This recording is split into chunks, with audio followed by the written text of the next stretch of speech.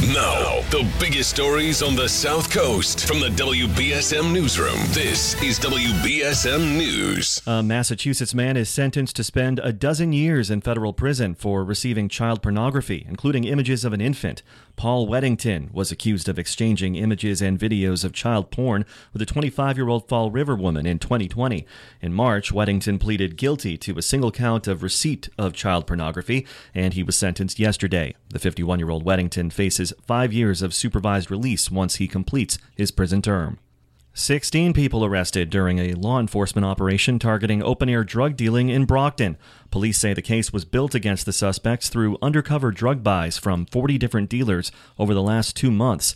As of yesterday, 16 of the suspects had been taken into custody, and efforts were being made to locate the other 24 people. More at WBSM.com. Massachusetts U.S. Senators Ed Markey and Elizabeth Warren want to end the Senate filibuster and expand the Supreme Court in response to the overturning of Roe v. Wade. Both Democrats met with representatives from ACLU Massachusetts and Planned Parenthood Massachusetts on the issue today. Markey encouraged people to rise up, saying the U.S. was in a period of crisis due to last week's decision by justices.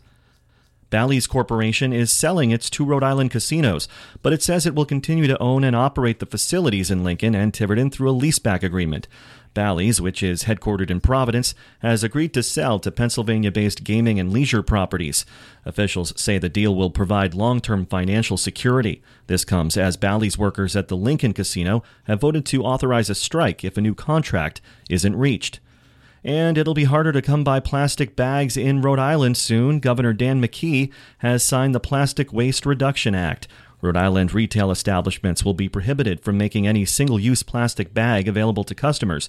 Paper checkout bags must be recyclable. Businesses still have time to make the switch, at least a year before this takes effect. In sports, the Red Sox will try to beat the Blue Jays in Toronto tonight after dropping their first 2 in the 3-game series. And now for a look at your local forecast with ABC6. Mostly sunny, warm, but still relatively comfortable outside this afternoon. Highs today in the low 80s range inland, a few degrees cooler at the immediate coast. We head through tonight, you'll get some passing clouds and the outside chance of an isolated sprinkle. For the most part, we're staying dry. And tomorrow we're back to sunshine with highs in the low to mid 80s. We head into Friday, the heat and humidity really turn back on with highs getting close to 90 degrees inland. From the ABC6 Weather Center, I'm meteorologist Chelsea Priest on New Bedford's News Talk Station 1420 WBSM. I'm Phil Devitt for WBSM News. You can stay up to date with New Bedford's News Talk Station 1420 WBSM and get breaking news and podcasts with the WBSM app.